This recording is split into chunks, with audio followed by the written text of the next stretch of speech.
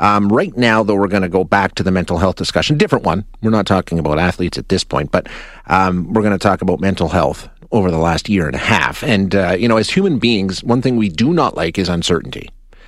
We don't handle it well. It freaks us out. And think about it. All of us have been dealing with unprecedented levels of uncertainty caused by the whole pandemic, right?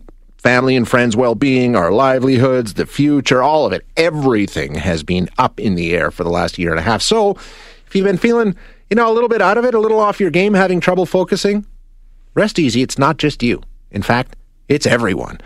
Let's have a little more discussion about this with Thomas Hills now, who is a professor of psychology and co-director of Global Research Priority in Behavior, Brain and Society at the University of Warwick. Thomas, thank you so much for your time today. Appreciate it. Yeah, thanks for having me, Shay. I think this is a discussion that every single person on the planet can probably relate to on some level. The last year and a half, really, it is a totally unique experience, and one that we as humans just aren't built to handle that well, right? That uncertainty is not good for us. Indeed. Yeah. I mean, it's like, and under normal conditions, we all get to sort of hang out in the garden, go on holidays and spend a lot of time doing a lot of different things. And this year has been obviously dramatically different. Yeah. So you've been taking a look and finding out how people have been feeling mentally about the whole situation. What are you finding? Focus, right? People are having a hard time focusing on anything? Yeah, it's true. I mean, in one way, you could say it's like, 1,000 years old. As soon as you start getting printed books and you get printed newspapers and all these kinds of things, there's all these distractors. And in many ways, our contemporary society is sort of designed to distract you, to get you to buy things or think about different things. It's all kind of in an effort to control what you think. But what's really interesting is in the last year, if you start adding anxiety on top of the many other distractors we have, anxiety is known to lead to distraction because we start being very threat-oriented. And that can drive us to seek information online. And of course, being in an online environment is even more distracting. And so, if we had information overload problems a couple of years ago, they've been multiplied in the last year and a half for sure. So a situation like that, what does it do? What kind of, behaviors start manifesting, and what kind of things happen to us mentally as we go through a situation like that? I mean, it's just, like you say, the anxiety, but break that down. What happens to people? Yeah, okay. So one thing that we know is that if you're a goal-oriented person, or whenever you're trying to implement a goal, there's a part of your brain called the prefrontal cortex, which is kind of hangs out behind your eyes, and that's what controls effectively your ability to succeed, to hold these goals in memory and to act according to these goals. Now, as soon as you start having high levels of anxiety, other parts of your brain, if you will, they take over. And people who've done neuroimaging, neuroscience work on the brain can see that when people are anxious, the prefrontal cortex winds up being less active. And that leads to people being more distracted, and they're more driven, if you will, by these kind of emotional threats. So it's almost like we're hyper-focused then, right? We're extra vigilant? Yeah, exactly. But the question is, what are you vigilant on? And right. I think you started the conversation this morning by saying uncertainty. Yeah. Right. And one of the things that we all know this. One of the most fearful things in your life is uncertainty, and it might be the monster you haven't yet seen, right? That's behind the closet door. But that kind of threat, uncertain threats, are the kind that make you look everywhere. So if you're looking in all different kinds of directions, and you're fearful of what's around the corner, what the news might look like tomorrow, whether your friends can come visit you in the summertime or this kind of thing, those kind of threats can be really disturbing. So you're hyper-focused, you're extra vigilant, but you're completely scattered at the same time because, like you say, you're looking all over everywhere. Exactly. And that's what you see, and it's the horror movie when you have that little menage and they're running away from the threat, it's kind of like they're looking everywhere. They don't know where the threat is. What about the isolation? Does that play into it all? I mean, most of our lives were conducted online, essentially, for the past year and a half for a lot of different people.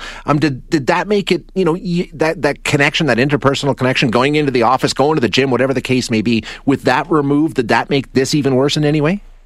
Yeah, that's a really important point. One of the things that we know sort of makes us happiest and that we care a lot about are social contacts. So being able to be with other people and talk with them and enjoy food with them and these kinds of things. And obviously we haven't been able to do that. And that leads to this other sort of lurking, I should say, it's not a mental health problem, but it's kind of lurking in the background, which people have been studying it for maybe about 15, 20 years, that fear of missing out, basically. Mm-hmm.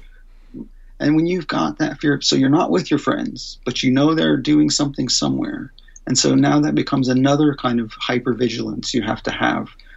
People have argued that indeed smartphones make us sort of like hyper socially vigilant. So it used to be that if you wanted to know what your friend was doing, you had to go knock on their door. But now you can track them basically on your phone. Now you can track, all different kinds of people. And so there's that fear of missing out because you're not getting time to spend with these people. And yet, so you've got to go online to work on that. So that's just another source of anxiety on top of these other things.